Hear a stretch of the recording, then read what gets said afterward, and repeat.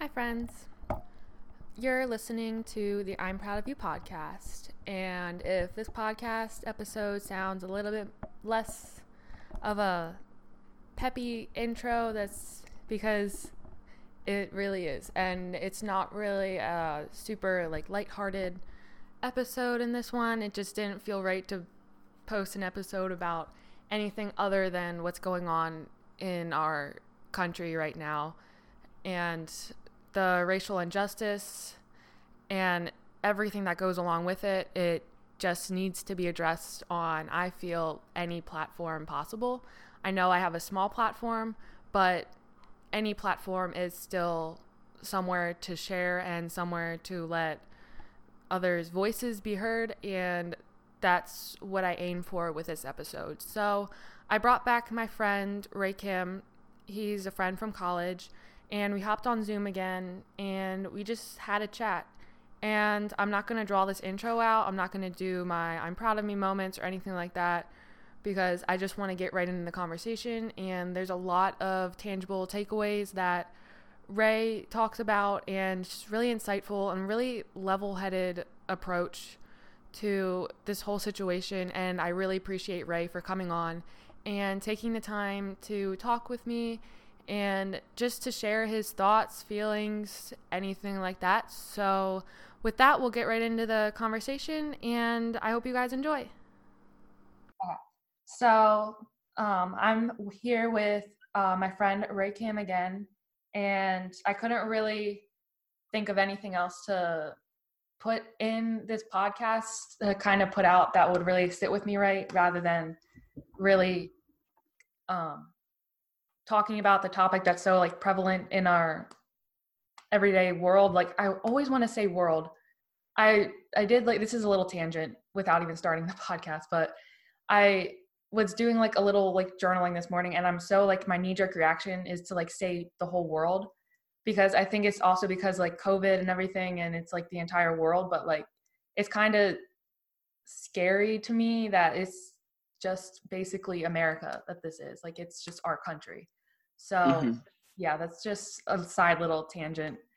And so anyway, I'm joined by ray-kym again, because I really didn't know who else better to bring on in my life than him, because I know our last conversation was so powerful. And yeah, I didn't really, typically for the podcast, I kind of plan out all my questions, and then I put little notes, and I try to not micromanage them, but plan them out a bit more than I did with this one. But with this one, I really didn't know where to go with planning. So I have a few questions, but I really just want to make it kind of a platform for Ray to voice his feelings and emotions and just anything else that he wants to kind of put out into the world. And yeah, so we'll get into our conversation. So how are you, Ray? I know I already asked. That was a great introduction. Thank you for that. Introduction. That was really, I liked it a lot, Casey. Thank you so much. Yeah. And I'm feeling okay right now. Since I mentioned this briefly, the last time we had met up, still dealing with the symptoms, but it comes and goes. And yeah, I've been getting a lot of things tested, from my blood work to, I got tested for corona twice. I got my EKG and my x-ray. So good news is I'm good. I'm clear. Yeah. I was tested negative, but they do think it's still anxiety that's causing my body to act this way. Yeah. So since we last spoke, I started seeing a therapist, and that has definitely helped me make some progress. So, overall, I'm pretty good. That's good. Now, as a Black person in America, honestly, it's kind of, I feel in between right now. It's kind of, it's complicated. I don't really know how to feel, because on one hand, I'm kind of happy that, people, especially non-Blacks, are posting about this stuff. They're even making posts about white privilege and how racism is more than just an attitude or behavior. It's other things too. It's also just access to certain stuff. It's it's things that you don't have, things that you have the privilege to not think about. You know, like I would say, like one example, I, you know, talking to my friends in Bloomsburg. Like I just remember having conversations with like our friend group and saying like, you know, I don't think you guys growing up, I mean, they can correct me if I'm wrong, like, and maybe you can correct me too if you're wrong. How we could talk about how you grew up with police. I was always taught to respect them, especially since like one of my relatives is a law enforcement for NYPD. But it was a lot of emphasis on me being careful because I'm a target. You know, it's like no matter how old you are, if you are especially a black boy, you're going to be seen as a threat. You know, I remember just Tamir Rice getting shot, you know, years ago, and he was only 13. And for what? Because he was playing with a toy gun in public. So it's just like we grew up in different worlds because of racism. It affects our outlook on police. It affects our outlook even on the medical field because, you know, past practices, like for instance, just like the fact that a lot of medical fields in like the early to mid 1900s, basically and fertilized black and brown women to prevent them from procreating. We could use the Tuskegee experiments as an example. Not the Tuskegee Airmen, my apologies. The Tuskegee experiment as an example. And how they purposely gave black soldiers, black men in general, syphilis to conduct an experiment to see. So you just see how over centuries we haven't been valued as much as we should, in spite of our contributions. You know, the fact that we have benefited America so much since its very incarnation, and we still do not have as much recognition as we deserve. It's very frustrating. And so with that being said, it makes me happy that we're finally talking about these things, that we're acknowledging these things right now. But at the same time, I feel like because of the internet and because of our attention spans being short, and just as a result of, you know, the digital age, I fear that we're not going to talk about this as much in a few weeks from now or a few months from now. I fear that we're not going to have the same energy, the same vigor when we're discussing this kind of stuff. So I'm kind of in the fence with that right now. Yeah. But, yeah. I like how you were just saying about how you're afraid it's just going to be almost like kind of like a trend. Which, again, like it shouldn't be a trend. I'm just kind of not to compare it to something completely different, but just even the trends like the fires in the Amazon and the whole thing, just kind of how those trends like arose. Like obviously, like they're important too, but I definitely see this one.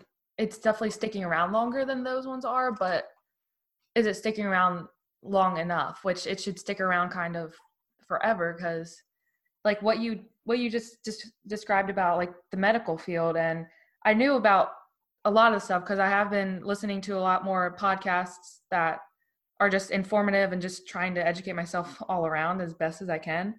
And just how they just treat like those like blacks as objects and not human beings. Like the whole syphilis on people in the military, like how I don't understand how people have a beating heart and can do that to another human being. Yeah.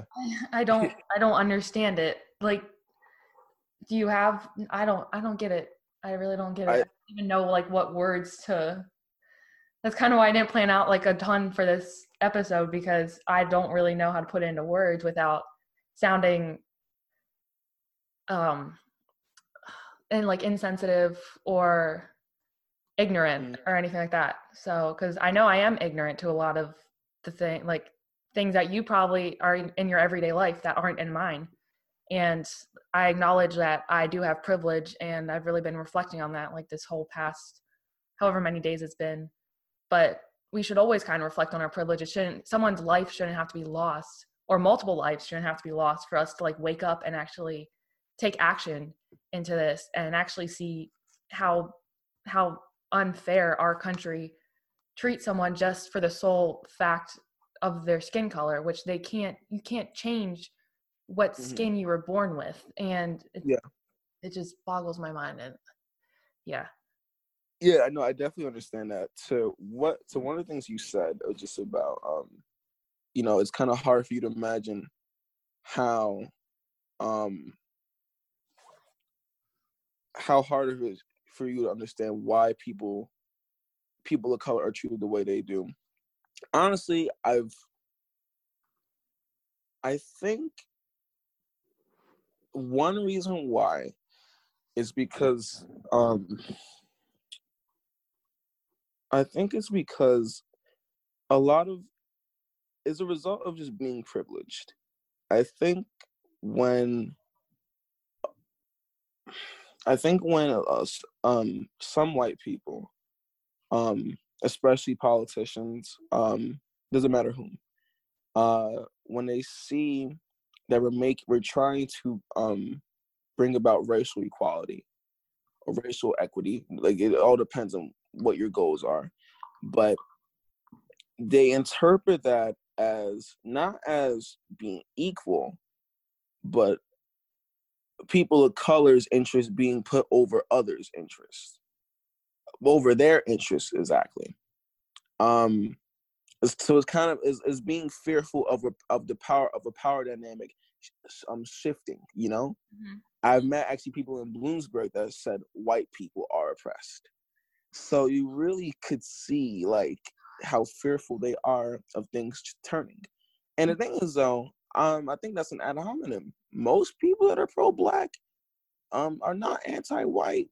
We don't want to overthrow you in this said power dynamic. We just want to have the same footing, at least as close as we can.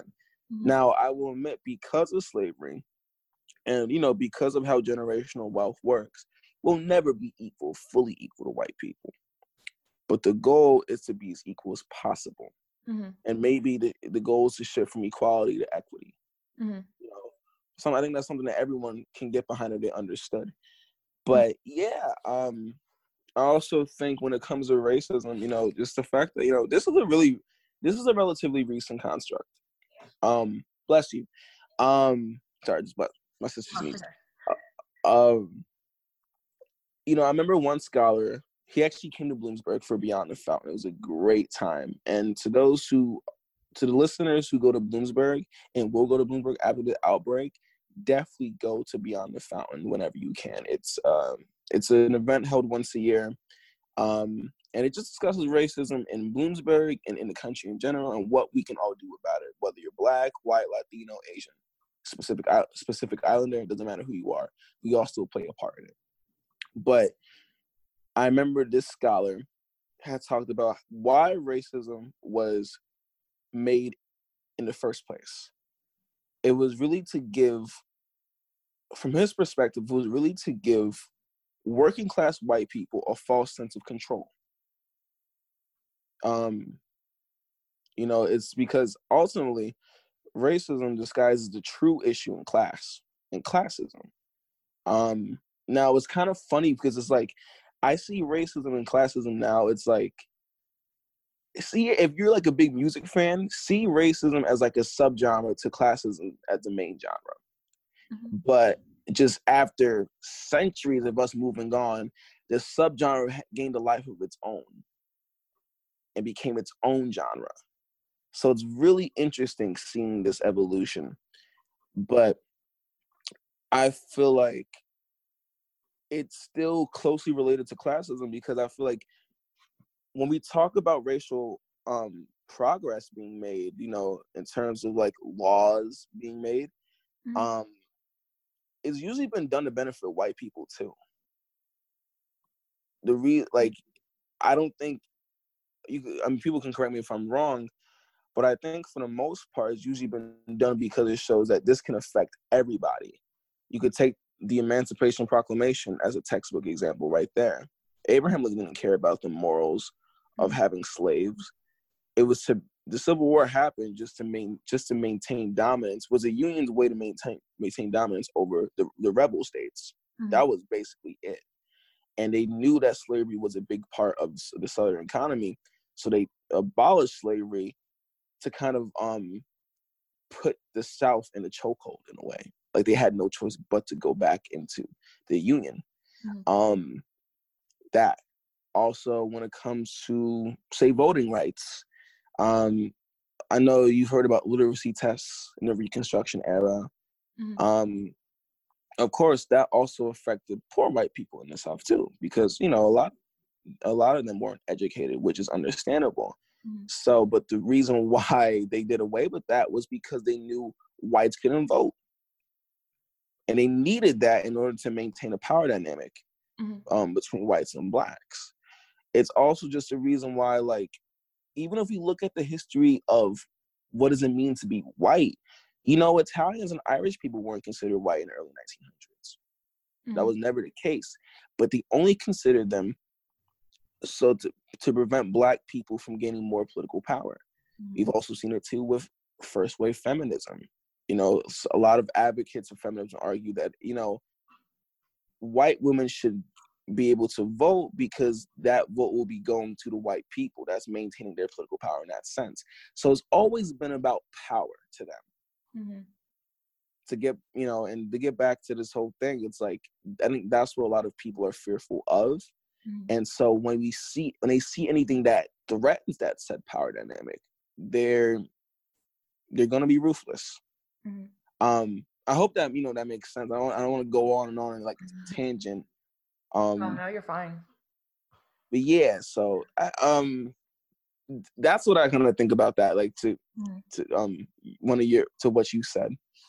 Yeah. But what were you about to say? My apologies. Oh no, go ahead. Keep going. Yeah, I was gonna say, yeah, those are my thoughts on just why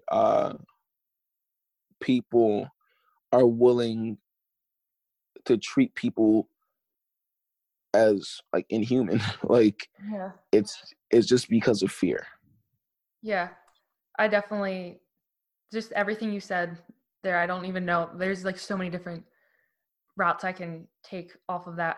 But I think going back to how you said it's all about power and I think it just also just really hurts their egos too. All these people who are preaching all lives matter, and when this is not the time, I think that's the most insensitive thing that you can say right now, and the most ignorant thing you can say right now, in my opinion, at least. And I think those people who keep preaching that, keep saying that, they're really just worried about their egos being hurt. And this is the time to put your ego. I've said this so many times, or written it so many times. It's time to put your ego aside. This isn't a time to worry about your ego. This is a time to just worry about human beings in our society and how the construct of it, like how you described it, literally everything. It's so messed up, and it's not something that's just came about in the past couple of weeks. Like, it's been like this for like centuries. My gosh. Yeah.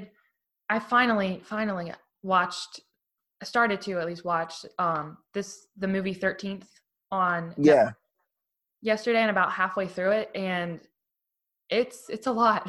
It's a lot to take in, but I'm glad I'm watching it because I didn't know about a lot of that stuff. So I think really just people educating themselves, and there's no excuse to not be educated at this point with all that we have. Yeah. And literally it took me like maybe 5 minutes to go down like a rabbit hole on Instagram to find all like people of color who are creators, various creators of like artists, musicians, anyone. It literally took me 5 minutes, and we all know we can go down a rabbit hole on Instagram. It's just shifting what that rabbit hole is and being conscious of it instead of just falling into like the mindless one that we always go down, where it's the typical white-bodied, able-bodied people that we're always seeing, like just diverse. Like, I always want to do this and I need to do it myself, so I sound like a hypocrite saying it, but like just diversify your feed. And it might feel kind of like uncomfortable at first, but stick with the uncomfortable. Like, nothing in life that's good comes from your comfort zone. So I feel like people just yeah, I mean, myself included, just need to get out of our comfort zone and get uncomfortable. And that's kind of what I'm doing now, is by talking about this a lot more, because it's a topic I'm not super confident in. And that's just like the honest truth. And a lot more people are saying that. And I'm really glad that we're speaking out about that. But is that really enough? I know we're doing a lot, but is it enough really? Well, I think with the outbreak going on, what we're doing right now is enough to me. Mm-hmm. I mean, of course, I don't speak for everyone else, but I think this is really the best thing we could do for now. Mm-hmm. I think when things get back to normal, when it's safe to be outside, I think it's time to take it to politics, to be honest, because honestly, well, I think first we do need to establish, to get to what you said, Mm-hmm. this isn't the best we could have right now, because I think there isn't really an end goal in sight. At least I haven't seen that on social media Mm-hmm. with many advocates posting. It's like, yes, Black Lives Matter. Yes, we deserve to be treated equally as everyone else. Mm-hmm. But what are we trying to do exactly? Because there's so, even just the fact that there's an equality index, like it depends so much on different things. Do we want, do we want financial equality between Blacks and whites? And that'll be a valid reason, because if you look at the average income of a white family versus the average income of a Black family, there's still a wide gap in between them. Mm-hmm. So if you wanted to get that, let's figure ways to get that. Mm-hmm. If you want to stop police brutality, let's figure ways to get that. So I guess I could see if someone would be like, oh, that's kind of too simplistic. You're kind of reducing it to one particular issue when there's so much. Mm-hmm. I'm like, well, that's what I think exactly what we should do, because they're all interconnected. It's probably best to be willing to start off with one issue. Mm-hmm. And I think there's a good reason. And I think this kind of reminds me of a conversation I've seen a lot of people have on social media, where it's like, oh, if you're like, everyone should be posting and protesting and doing stuff like that. It's like, well, activism comes in many forms. Mm-hmm. So it's like we should all attack different things. So like, yeah, I think we should, like, I don't know, in terms of the Black Lives Matter movement, or if we're going to make a new movement for this for younger kids or college age kids, I don't know. But I think there should be an objective established. Mm-hmm. Like for me personally, like I would love to concentrate on police reform. Mm-hmm. I feel like police culture is toxic. Mm-hmm. They are held to very low standards, and that's because of certain laws in place, not even just the culture. Mm-hmm. I remember I was actually talking to Kirsten today about just qualified immunity Mm-hmm. that protects cops when they're being tried in court. Mm-hmm. I think that's ridiculous. Yeah. I also think that mandated body cams can play a part. Mm-hmm. They can't play a part alone, but I think that could help if you combine it with, say, better training with police. I think cops need to have better cultural awareness, especially if they're going to be in a predominantly Black city. Mm-hmm. What's the point of having a white person that may come from a rural area and serving mostly Black urban people? That Mm-hmm. makes no sense if they're not culturally trained. Mm-hmm. Because the thing is, like, culture does play a big part in things. It influences how we communicate certain stuff. And so, like, I think a reason why a good portion of these things occur, where a Black person or a civilian in general is treated poorly, is because the cops don't really understand where they're coming from. Mm-hmm. They may interpret what they're doing as a sign of a threat, but there's not actually what they're doing. Mm-hmm. Like, I'm gonna use myself as an example, right? Mm-hmm. This is just an observation. Growing up, coming from a Black and Puerto Rican family, I talked a lot with my hands. That's just how I talk. Mm-hmm. But there were many times when in Bloomsburg, I've remember just talking to people or people watching me talk to others, and they thought I was upset or mad. But I'm like, no, I'm not mad at all. Mm-hmm. It's just when I get very interested in the topic, I'm going to talk a lot with my hands. Mm-hmm. You know, so if, you know, cops are people too, and cops are ignorant, just like we all are, like you mentioned. Like you mentioned, you know, so it's like you're gonna really cops really need to educate themselves. And I also think what could aid with cultural training and awareness is more representation in law enforcement. You know, a good friend of mine told me that, you know, when her dad was a cop back in the day in the 90s in Miami, mind you, a predominantly Latino community, there were different units, and there was actually a Latino police unit, and there was a white police unit. Of course, they didn't call it a white police unit, but you catch the drift, though. And I just thought to myself, that's so ridiculous. Like, why would you divide police officers based off race? That makes no sense. So, and it doesn't help the people that you're working with. So, you know, it's a lot of stuff, honestly. Sorry for going on and on, but it's just very frustrating. Yeah, those are my thoughts. There's just so many different, like you said, so many like subtopics kind of underneath this whole overarching topic to just dive into. And police brutality is definitely one that it's at like the forefront, and nothing is like being done really about it.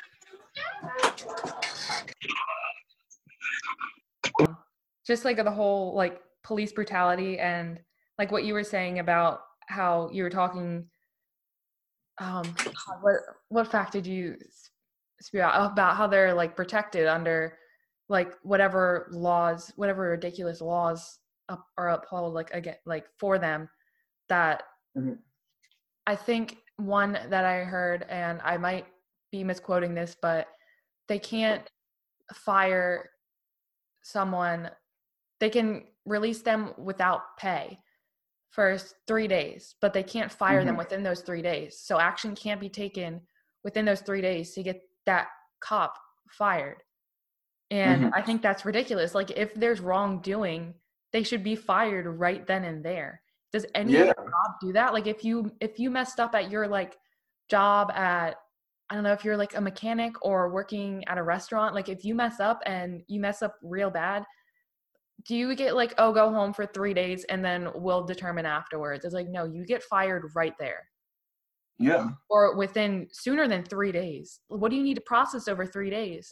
If they did something wrong, they did something wrong. Fire them. Like, I'm sorry, but at this point, like, I just heard a quote on a podcast also yesterday that really stuck with me, is we hear so many things about, oh, it's just one bad apple. It's just one bad, like, cop. It's like, no, it's a whole goddamn bad bushel.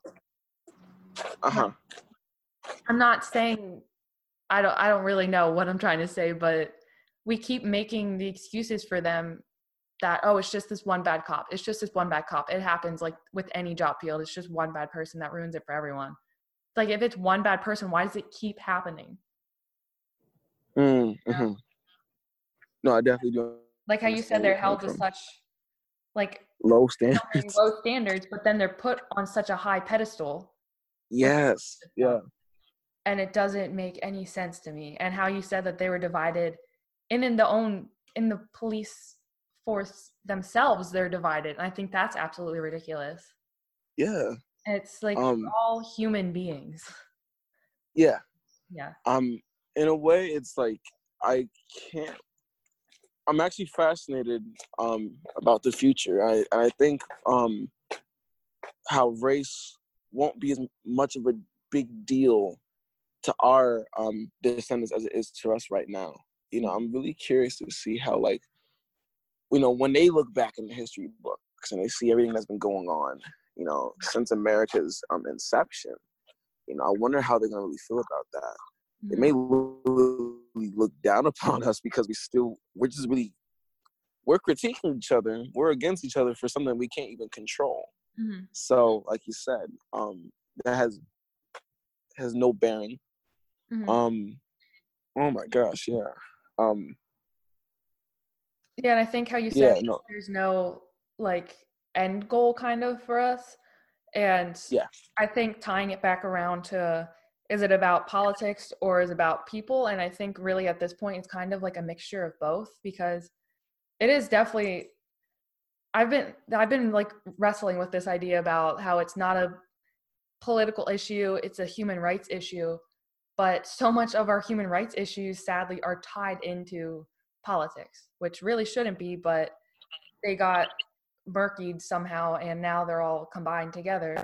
And I think there's really no like end goal in sight, because those in current political important seats, they're not taking it seriously. And on social media, we're basically, I think everyone's just trying to make the message heard that like we care about this and we're not standing for this anymore. Like I think our generation is definitely the one that's not going to put up with any of this shit anymore.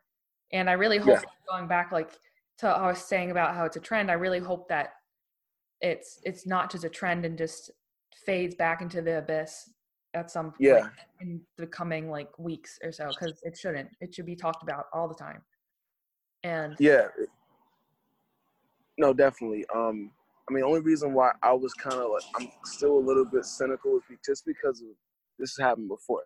mm, Especially with the water crisis in Flint, Michigan.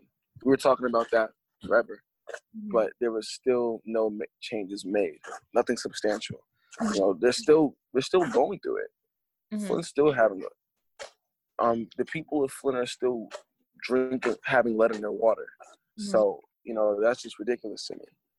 But I mean, I think though, maybe the reason why it's lasted longer, this outrage, this dialogue, is because we're in our houses all day, mm, and we have no other choice but to look at that. It's like I think really this is probably one of the best aspects of the outbreak, if this is the case. Like, we're not just moving on mm, from topic to topic so quickly. mm, So I think that's cool.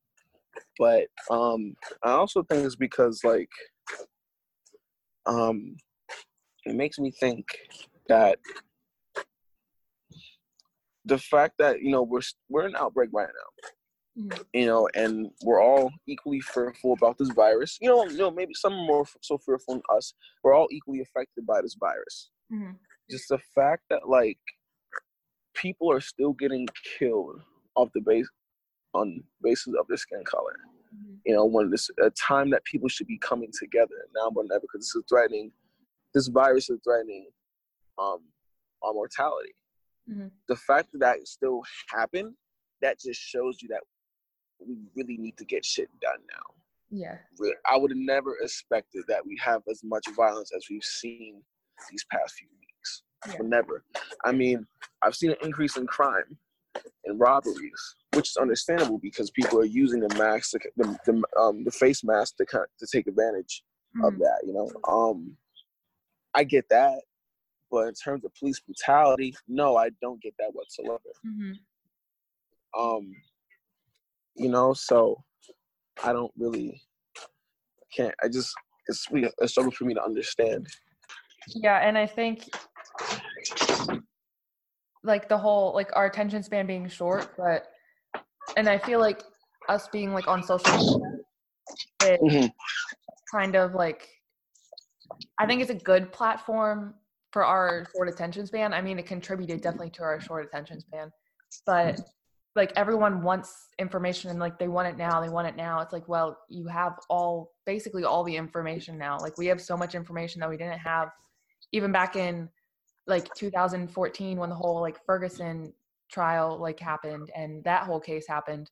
Like we have so many more resources now, and so much of like just the system in place that's still messed up is exposed and has been exposed, and we're calling it out. And I think our short attention span has kind of benefits and its shortfallings, of course. But yeah. So I think it. I think, to kind of piggyback on what you're saying, that almost every story I see, almost every post has something to do with institutionalized racism. I think it's fantastic, but I also think that because of our sort of attention spans, it's like it's kind of like we're being oversaturated with it, but it's the information we're being oversaturated with is good and important. So it's like anything for people to take their time and just, I would say, just keep striving to learn, just like you're doing. Keep striving to learn, definitely. But I think use social media as just like a first step, because I think that's vital. But I think if you really want to get into the nitty and gritty, do academic papers. Like read academic papers, because it's more detailed. So like there's even one paper I found today. I can even send it to you. I've only read like one section of it, but it's actually pretty interesting. It talks about redlining. And, I was just about to bring that up, so that's so fitting. Oh, cool. What were you about to say about redlining? Oh, cool. No, I was just because I didn't know what it was until actually like last night. I heard it on I was watching a YouTube video or something, and they just dropped that term, and I didn't know what it was. So, like how I just said, we have so much information like at our fingertips. I just plugged it into Google, and I found out exactly what it was. And it's just when you think you kind of like cover everything, you're like, okay, nothing else can be so discriminatory. Literally every aspect of my gosh, life is discriminatory. Like it always starts with housing. I think housing is so important because that's the most basic way of gaining wealth for any family. So so what have you understood about redlining? I didn't honestly go like too deep into like the nitty gritty, because it was, when I searched it, I just was kind of searching for like the definition to get a basic gist of what it was to understand more. And basically like just how basically the best analogy I could come up with, just being how like obsessed with dogs I am and human beings, is like when you go out and you want to like rent or lease a new apartment or a new place, whatever it may be, and in some of the like the fine print, or not even fine print, like it might be bold, and it's saying how if you have like a pit bull or a Rottie or a boxer, any of those breeds, just because they're those breeds and classified under that you can't rent out that house or that apartment or whatever, because you have that dog, you have that pit bull, you have that Rottie, and without knowing anything else of their background, it's just you look at them and you're like, oh, you can't be here because you have a quote unquote dangerous dog. Yeah, that's kind of what I related redlining to. That's the best analogy I could come up with in my head without jumping. I think that's a pretty good definition. I think that's a good analogy right there. Yeah. I mean, to those listening that are not familiar with redlining, is basically what happens. It's basically when redlining is a way to label a neighborhood. I think there's 3 categories. There's redlining, there's red line neighborhoods, yellow line, and green line. I think green is the most prestigious. Most red line neighborhoods are predominantly black and brown, and they're usually, to be considered a red line neighborhood, they have to low property value, usually high in crime rates, and usually the district schools that are near those red line neighborhoods are usually poor quality schools. And so like when people try to get loans, say they want to move out of the neighborhood into another house, it's kind of hard for them because that's what banks are looking for, where you're from, and also, of course, the amount of credit you have. Mm-hmm. So it's really horrible, and I think it's really interesting too because I think since the 70s, it has no longer been legal to discriminate someone, prevent someone from getting a house on the basis of their race. Mm-hmm. But they did not say on the basis of their class. And of course, race and class still are connected with each other. So it's very interesting how people have managed to banks have managed to find loopholes to this.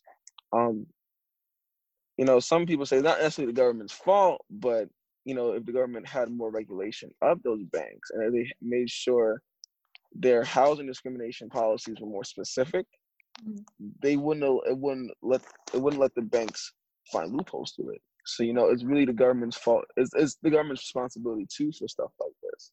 Mm-hmm. But I still think your analogy is really dope, though. I think it's probably the best way that people are gonna remember this.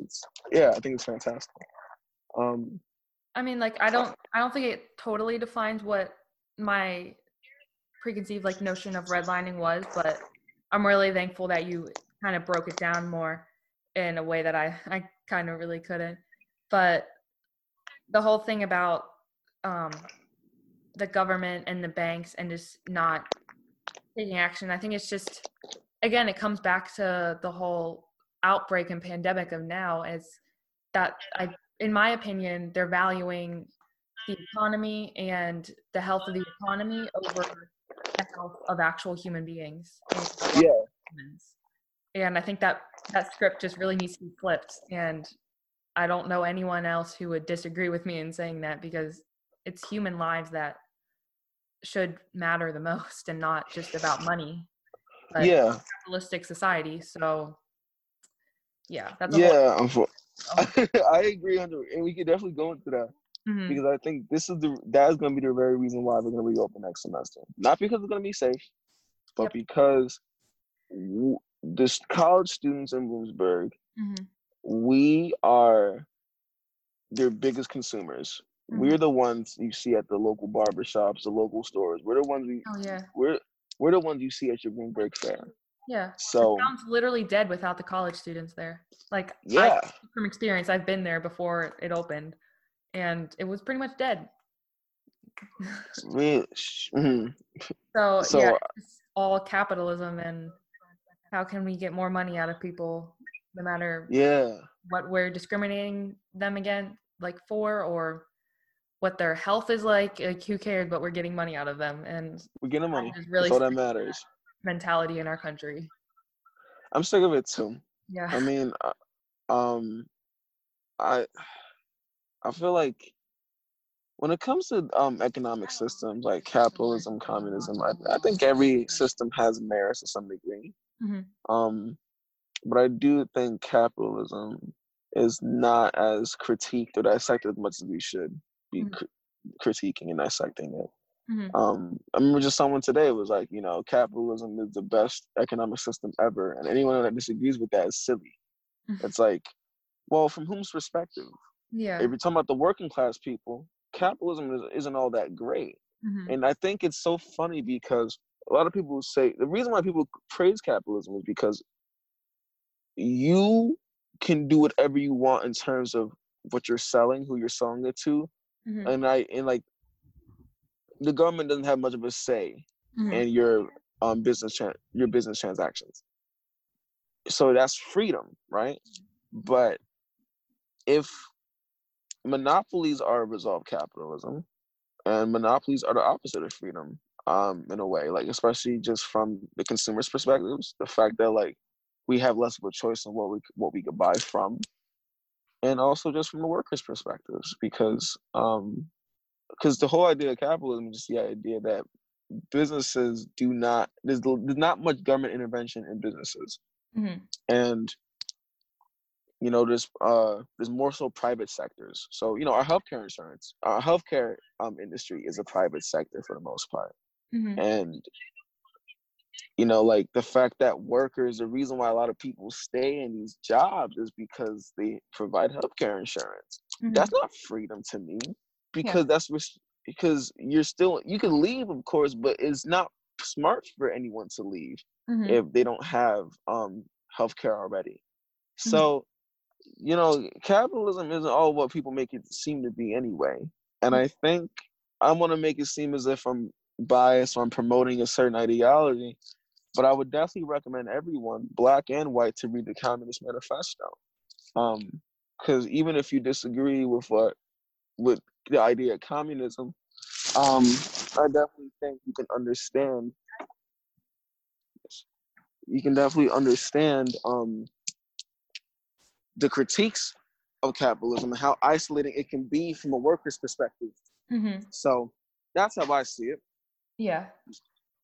I think it's really like the best way I can describe it is like capitalism is basically like for the working class. It's just kind of like a rat race in a sense. Like, you're stuck in a job, like how you said, like people are just stuck in a job that like they could leave, but they don't because they get benefits and health benefits. And if they do get health benefits in their job, which I mean, I'm not fully well versed in the whole healthcare, the whole drama behind that either. So I can't really speak much on that, but I know it's kind of polluted and it's kind of just another misconstructed system that's in place to benefit the more wealthy people and put those who aren't as wealthy or aren't as privileged, like kind of like more down in the dumps. So yeah, I'm not too well versed with it either. I mean, like, but I think what you're saying though isn't, too far from being accurate. Honestly, I think it's so frustrating to be a working class American, because I feel like ever since it started, it's always been from the perspective of a wealthy person. Just like, what do you think of just the idea of America being some sort of meritocracy, where it's like, if you lift yourself from the bootstrap, you are going to get by without any obstacle down the line. Like, what do you think about stuff like that? Do you think that's like misguided? Do you think there's some truth to what they're saying? I understand like building up from your bootstraps and like kind of creating like what you want to create. But I think there's just a sole focus now on just the whole money aspect, and we're just a very money hungry country, and we're just solely driven like by money, like how I've said, and it's just I think it's just they place money over people and money over people's happiness. And then if you look at other countries who I forget the color, like there's a whole color map somewhere or something that shows like what countries or continents are like the happiest and in terms of like just their living style. And a lot of them, they don't focus on just solely money, because again, that just spirals you into a rat race. And when you die, are you really going to be focusing on how much money you have in your bank account, or are people really going to praise you for how much money you have in your bank account?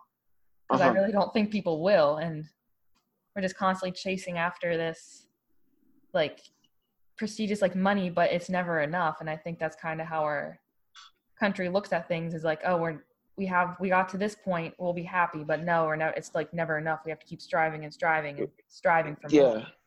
So we've seen it even when we've seen it with the westward expansion. We've seen it with just the early 1900s with imperialism, just the fact that we had to conquer I believe Cuba. I'm not sure other countries, but speaking of countries, the countries that you said were the happy, do you remember which countries? Sweden sticks in my head for some reason. Okay. I feel like Sweden was up there, and I feel like Norway was up there. And yeah, but I had a friend who visited Sweden, and I can definitely see that one being on the list. So I feel like that one's probably one of the more happier countries. Okay. Countries, yeah. That's interesting. Yeah, but anyway, like going going back to the whole topic of everything going on in the world, like racism, like how is it in the area that like you live in? Is anything like prominent happening, or is it kind of still everyday life, just there's this like overwhelming, like there's kind of just a elephant in the room, if you want to put it that way? Like how's I it? would definitely say it's the latter. It's more of like I mean, I would say for me, I'm pretty privileged in the sense where it's like you know, I grew up for the most part in a middle class home and in a middle class neighborhood. It was very diverse, still diverse, racially and culturally. So I don't see it as much, but honestly, in general, the only time I've really encountered racism, like overt racism, was really like when I was in high school and high school and middle school. But yeah, it's really interesting because and it wasn't even just like negative things on the surface. It was so not overt in that sense where it was like I think only one time I've heard someone say something overt, but it was still like it was really weird. I remember one time I was talking to my good buddy. We were watching like the basketball team practicing, and I just remember he talked about how some of them they were jocks, so they were just kind of like assholes. And I just remember him saying like, you know, Ray, you're not a nigger like them. And I was like, whoa. And it's like I was very surprised when he said that. Besides that, like growing up and just being in Philly in general, it's more so just like backhanded compliments. Like you talk very differently, ray-kym. You're not like the others, and it's like, thanks, I guess. Yeah. Kind of stuff like that.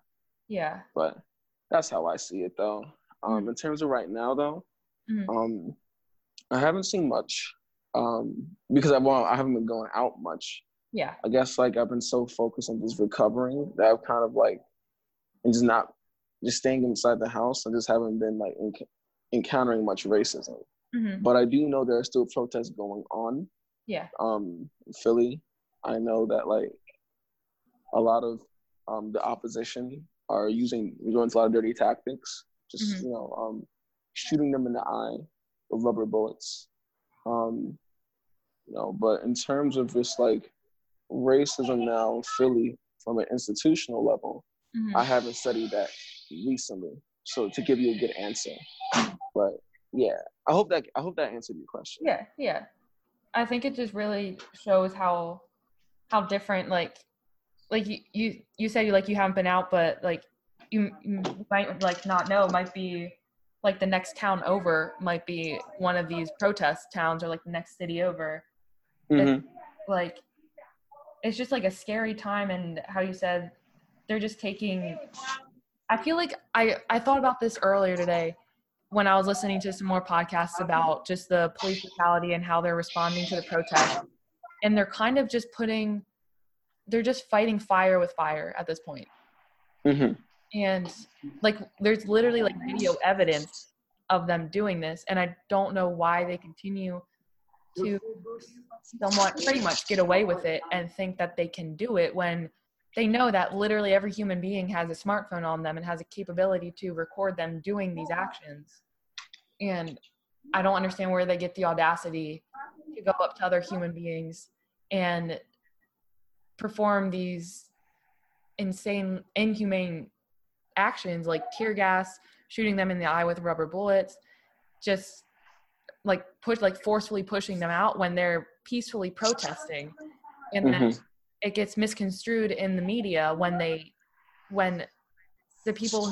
protesters fight back, because what's your instinct when someone is acting like that upon you? Your instinct is to fight back and not run away, which they're thinking that everyone should, because again, they're put on such a high pedestal.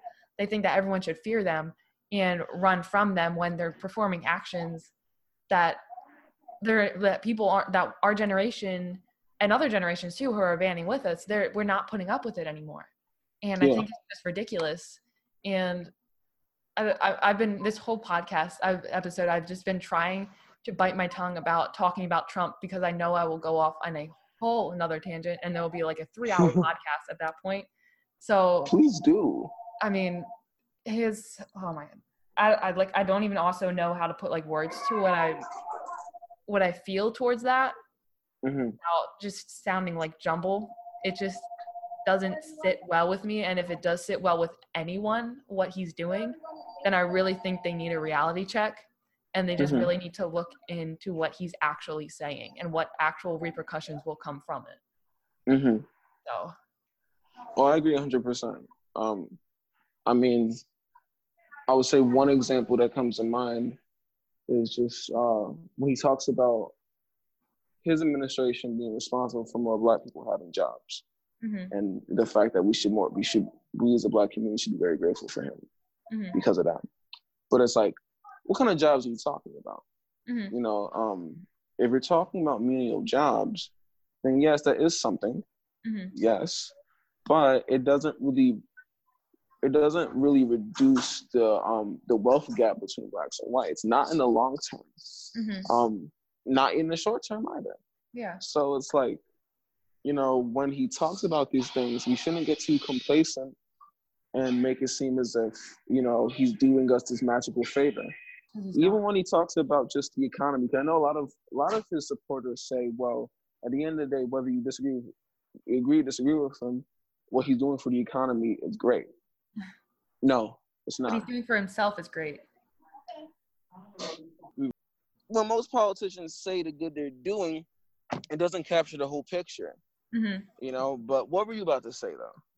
Oh, I was just saying bouncing off how you said that he's benefiting the economy so much and how people were saying he's benefiting the economy when really he's not. He's just benefiting himself pretty much. Yeah. Yeah, and this whole thing, it took him 3 days, I think, to actually speak out about the state of the world and the protests and everything. And it had to take till the protests got so bad that it was impacting somewhere near the White House for him to actually speak out about it and not just address it in a tweet that if you don't, I don't know what he said exactly in his tweet, but saying how he's going to basically send out military and armed troops or National Guard or whatever term, take forceful and violent action if governors of the states don't take action themselves.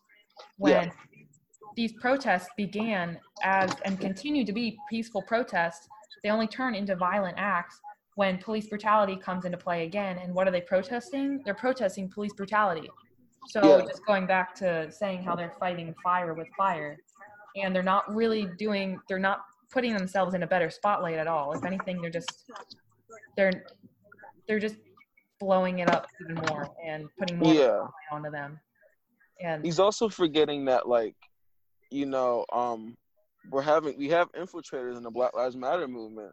People that are looting and rioting just not only for personal gain. It's funny, I actually know quite a few people that have looted in Philly just for, like, you know, just for personal shit, like basic shit, like shoes. I was very disappointed, but I understand. I mean, after thinking about it, I was like, maybe I'm saying that from a place of privilege, but that's a whole nother topic, though. Yeah.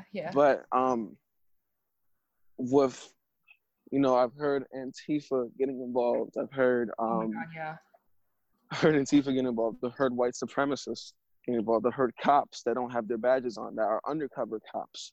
Quote unquote undercover. Yeah, quote unquote undercover cops. Trying to make the movement look bad. Because this has happened so many times before throughout American history. Whenever, you know, there is a movement going on, we will see the opposition masquerade as their enemies to make them look bad. I think not the most recent, I'm sure there's other examples, but the most example I'm most familiar with is what happened with the Black Panther Party. FBI infiltrators to destroy them from the inside out. And oh, by the way, to everyone listening, I would definitely say, if you want to learn more about just racial equality and just how people's approaches have changed over the years, definitely watch the article on the Black Panther Party. I think they are so underrated and understated when Mm-hmm. we look at American history. They've done so much for people, Mm-hmm. but we don't recognize their contributions to society. Yeah. But yeah, sorry, just ranting. Just want to kind of plug them in because No, I you're fine. love the Panthers, especially love Fred Hampton. Mm-hmm. But yeah, it's really cool. Mm-hmm. But what were you about to say though? I kind of forget. There's so many topics, but just going off about like education and like resources, I'll kind of like wrap it up with talking about that aspect of it. But I know one, I kept seeing the book White Fragility. Yeah. And I did just order that, so I'm excited to get my hands on that. And people say that's a really good and really informative read, and so I'm excited to get my hands on that and some podcasts. I've been listening to Pod Save America, Pod Save the People. What a Day is a really good one. They really break it down in like a sense that they're shorter episodes. For me, they're short. They're like 35, 40-ish minutes. Oh, not bad. Okay. That one's really, really good. And yeah, it's definitely a whole different genre of podcasts that I'm typically comfortable listening to. But again, like going back to the beginning and making it full circle, it's like we have to just get comfortable with being uncomfortable about topics like this. So yeah, for sure. Honestly, when it comes to just doing your research and just broadening your horizons, what is the biggest thing that you've taken away with learning stuff like this? Like, oh God, what really changed your perspective? That's a heavy question. Oh God, I don't know like one thing. I don't honestly, I don't really know. I think just it's such a like conglomeration of everything, and just seeing how discriminatory this country like really is, and how divided this country is, when like so many of us are just blind to thinking that everything's like fine and dandy in our lives. And one thing that I really like thought about this morning too was that I was like, I've just been like, I don't know how much is a good amount like to consume of social media at this point, like with a topic like this, because it's just like a cycle of like I consume everything and I get like educated, and then I feel like I need like a break from it, but then I feel guilty for feeling like I need a break from this, because people of color and people who are affected by this every day can't just say, oh hey, I need a timeout, I need a break from this. Yeah. But that's another one of my privileges, and then I feel guilt over that, so I don't really know how to measure that out and come to terms with that. So that's something I'm kind of like wrestling with right now. That's fair. Yeah. I think, well, from my perspective, of course I don't speak on every black person for every black person, but I think that because you have to kind of approach this kind of stuff as a concept, right? Something you're learning in school, because that's something you're not really familiar with. It's, it's like, yeah, it's something that we have to go through, but even we still prefer not to always talk and discuss about it. Like, it's actually, it kind of reminds me, like, I remember just thinking to myself, like, and talking to my friends about this months ago, like, why is conscious rap not as popular as, say, party rap and so on? And it's like, because what they're talking about pertains to us. It should be, at least. It should be describing the Black experience. But it's like, I remember someone was like, yo, if you are so used to living a certain way, you're not always going to want to hear about it. So that just shows that, like, it's even tiring for us that experience that kind of shit. Yeah. So I don't blame you at all for being like, this is kind of getting overwhelming. Take a breather, and try to, because the goal is to learn. Yeah. And learning is not an overnight process. I don't expect anyone to become the most conscious person. No one should put that much expectations on themselves, because one, it's high, and two, is disingenuous, in my opinion. It's a continuous process. But of course, even though it's continuous, you will have to start taking breaks. Mm-hmm. You know, and I think it's good because you don't have to keep learning, because I feel like that's also, it's also, I think that can also be dangerous, because you see, like, I've met a lot of, advocates, a lot of allies over the years. Mm-hmm. And, while I appreciated all their intentions, I felt like there was always something I noticed that was wrong. And maybe I'm complaining a lot. They're like, oh man, you guys complain about white people, but be not being apathetic, but when they're being allies, you're already complaining about them. Maybe I'm being a piece of shit right now and just being cynical. But from my perspective, I think what goes wrong with like allies is that they become either knowledgeable without being empathetic, or they become empathetic without being knowledgeable. You know what I'm saying? So it's like, in the past few weeks, I've seen both. Different people, but I've seen like just an imbalance. Yeah. In general. So it's like, I think, to everyone listening that wants to be a better ally, when you're not learning more about institutionalized racism, when you're not trying to understand the nuances of it, how about you talk to people of color directly and ask them about how they feel, or even just checking in on them. Yeah. And just seeing how they're dealing with everything, how they're taking everything in. To me, that's a good break. Exactly. If you still wanted to do something, that means just as much. That's just as important as doing research. Yeah. So I hate to, I do this a lot where it's like quoting like fictional characters, but sometimes there is some truth to what they be saying. Yeah. Like, you ever seen Boy Meets World? Oh yeah, I love that show. Oh my god. Me too. That is me too. like one of my favorite shows. So of course you remember Mr. Feeney, right? Yeah, yeah. I remember Mr. Feeney had compared Eric to his roommate or his best friend. And he said, I'm not sure if it was Eric or someone else. He said, I think he said Eric has a good heart but not a good mind. This other person has a good mind but not a good heart. And I just was like, wow, I'm like, to really, I watched this episode when I was 13. I rewatched it. I was like, wow, to be a really good person, you have to have both. Yeah.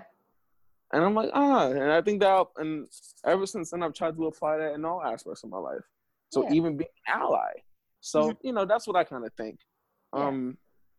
Definitely don't put too much pressure on yourself, Casey. I mean, that's just that's the nature of who I am.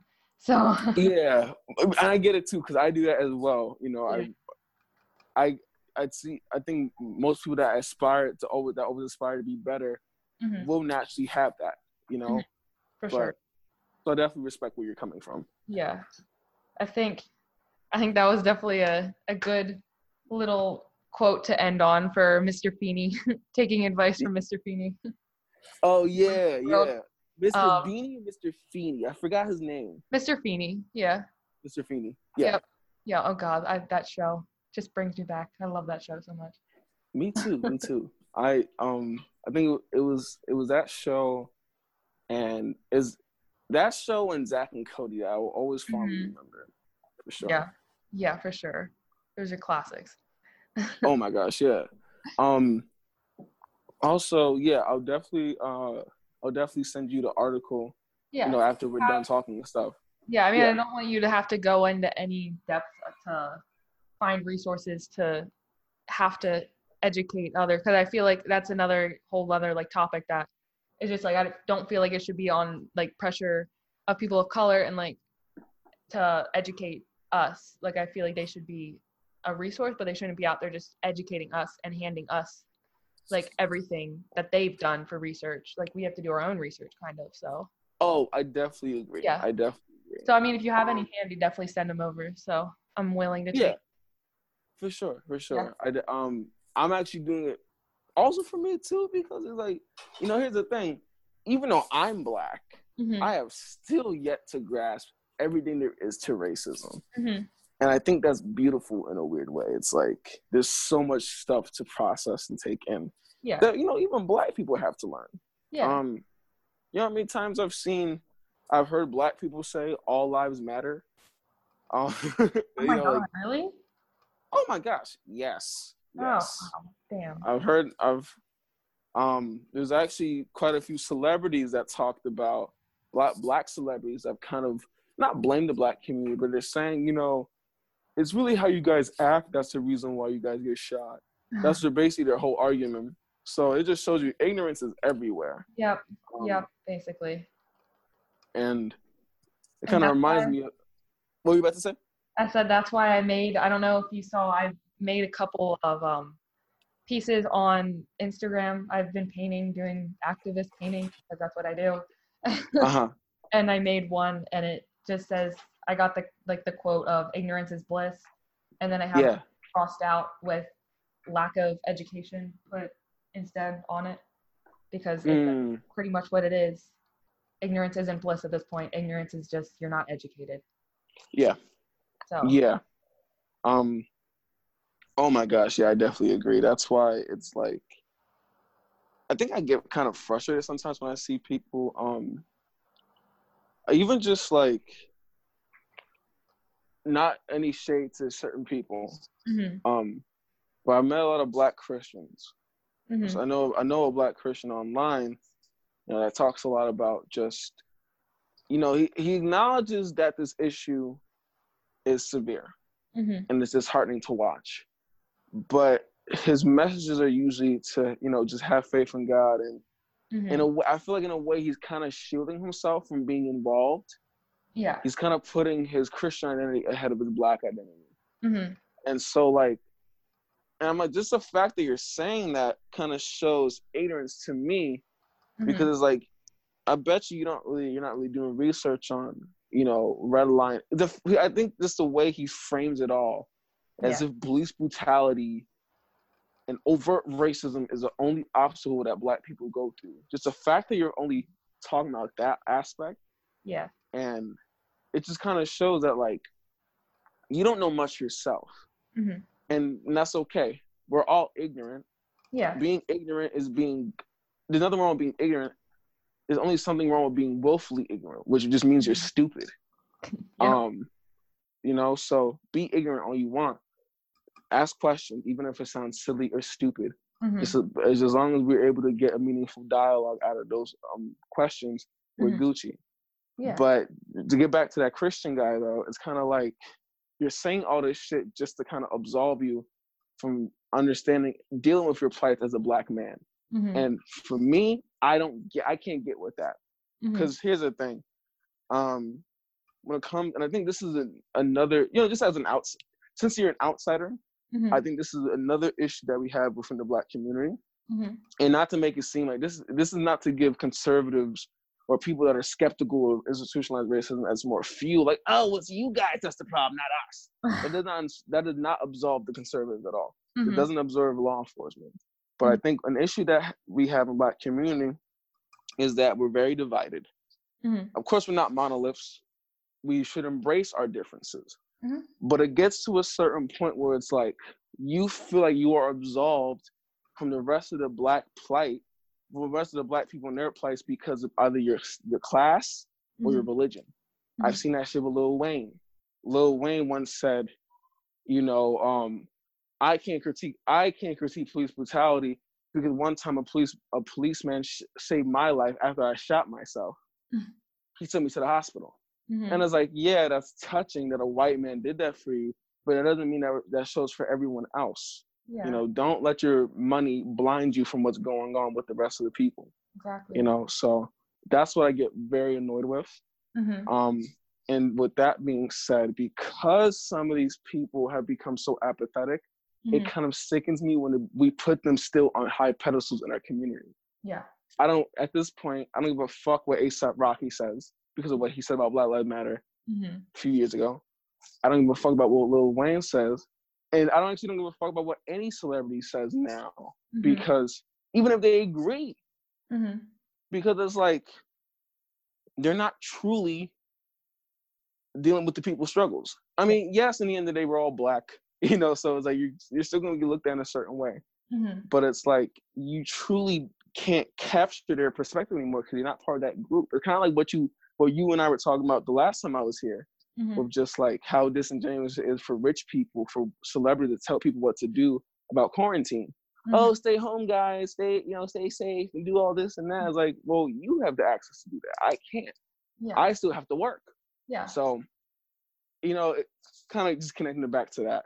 Sorry for ranting, but no, you're fine. You're fine. So that is so annoying to me, Casey. Honestly. Yeah.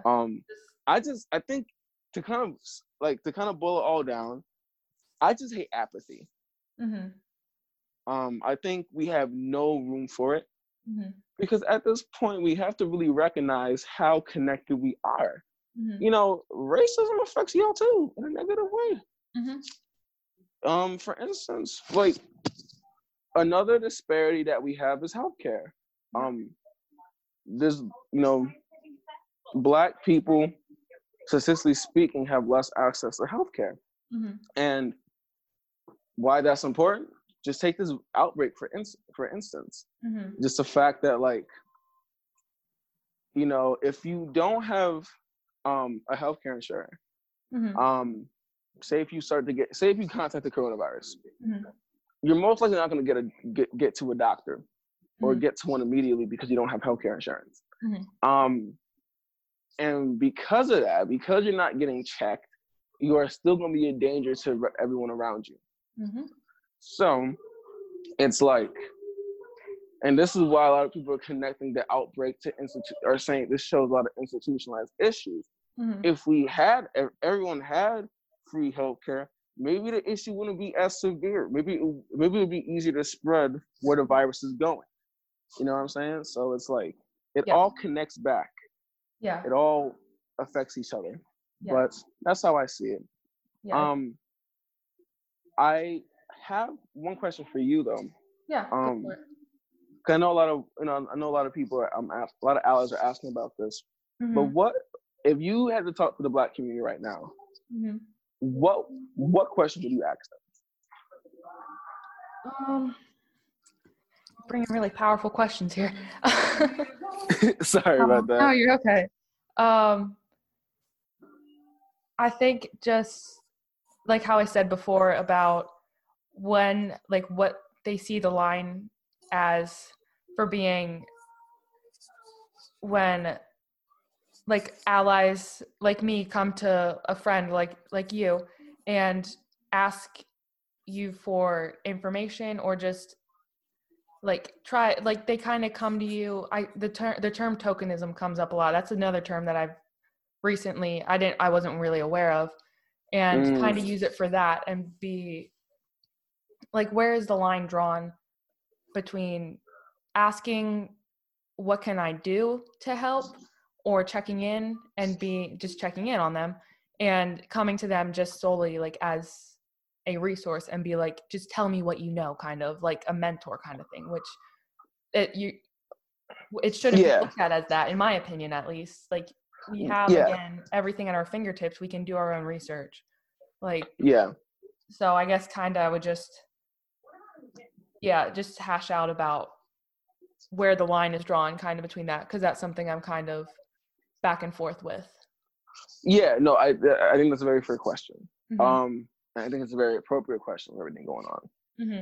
To answer it, I would say as long as, when you are reaching out to them and asking them questions, you also just ask them about personal questions too, about, how are you doing or how are you navigating through it? I feel like the same stuff you would ask your family when you guys discuss racism is the same thing you should ask people of color too, because everyone. I also think we have to remember that, yes, institutionalized racism is one thing that most Black people will encounter. It may encounter Black people may encounter in different ways, and will be affected, and they will have a different outlook on it.